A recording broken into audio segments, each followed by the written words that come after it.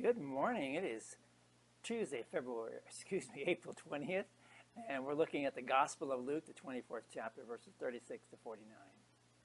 So, and if you didn't read it with us yesterday, make sure you read it today and take a gander of it. It was our gospel lesson for this past Sunday too, so you might be familiar with it. So the very disciples who didn't get it at first began to understand, and they understood by the power of the words of Jesus. God's word was true. All of this had to happen so that repentance and forgiveness of sins, your sins, my sins, the sins of the world, would be preached in his name to all nations, beginning at Jerusalem. But there was one last thing that Jesus would tell his disciples. This message of Christ crucified and risen for the forgiveness of sins of the world would be preached by them.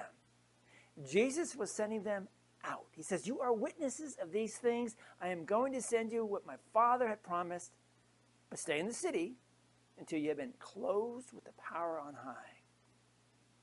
The disciples would be sent out into the world by the power of the Holy Spirit and proclaim the very message that Jesus had given them in his word.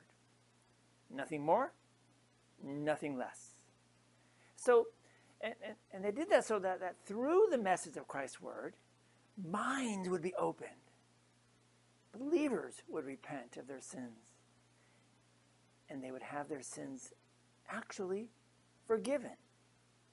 Amazing, isn't it? So what you may ask is, what does this have to do with me? What does this have to do with you? As disciples of our Lord Jesus Christ, we are called to follow in the teachings of our Lord Jesus and to bring his word to the nations even today. The message that you and I are to proclaim is simply this: repentance and forgiveness of sins in the name of Jesus Christ. That means we have a twofold message. One's law, one's gospel. We'll talk about that later. Let's pray.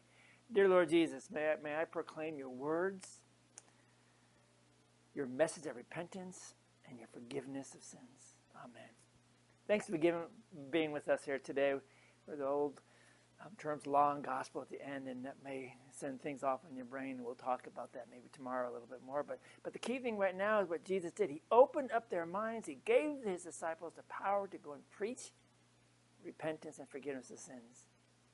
And he does the same for you and me. So go preach it. Bless somebody. In Jesus' name, we'll see you tomorrow.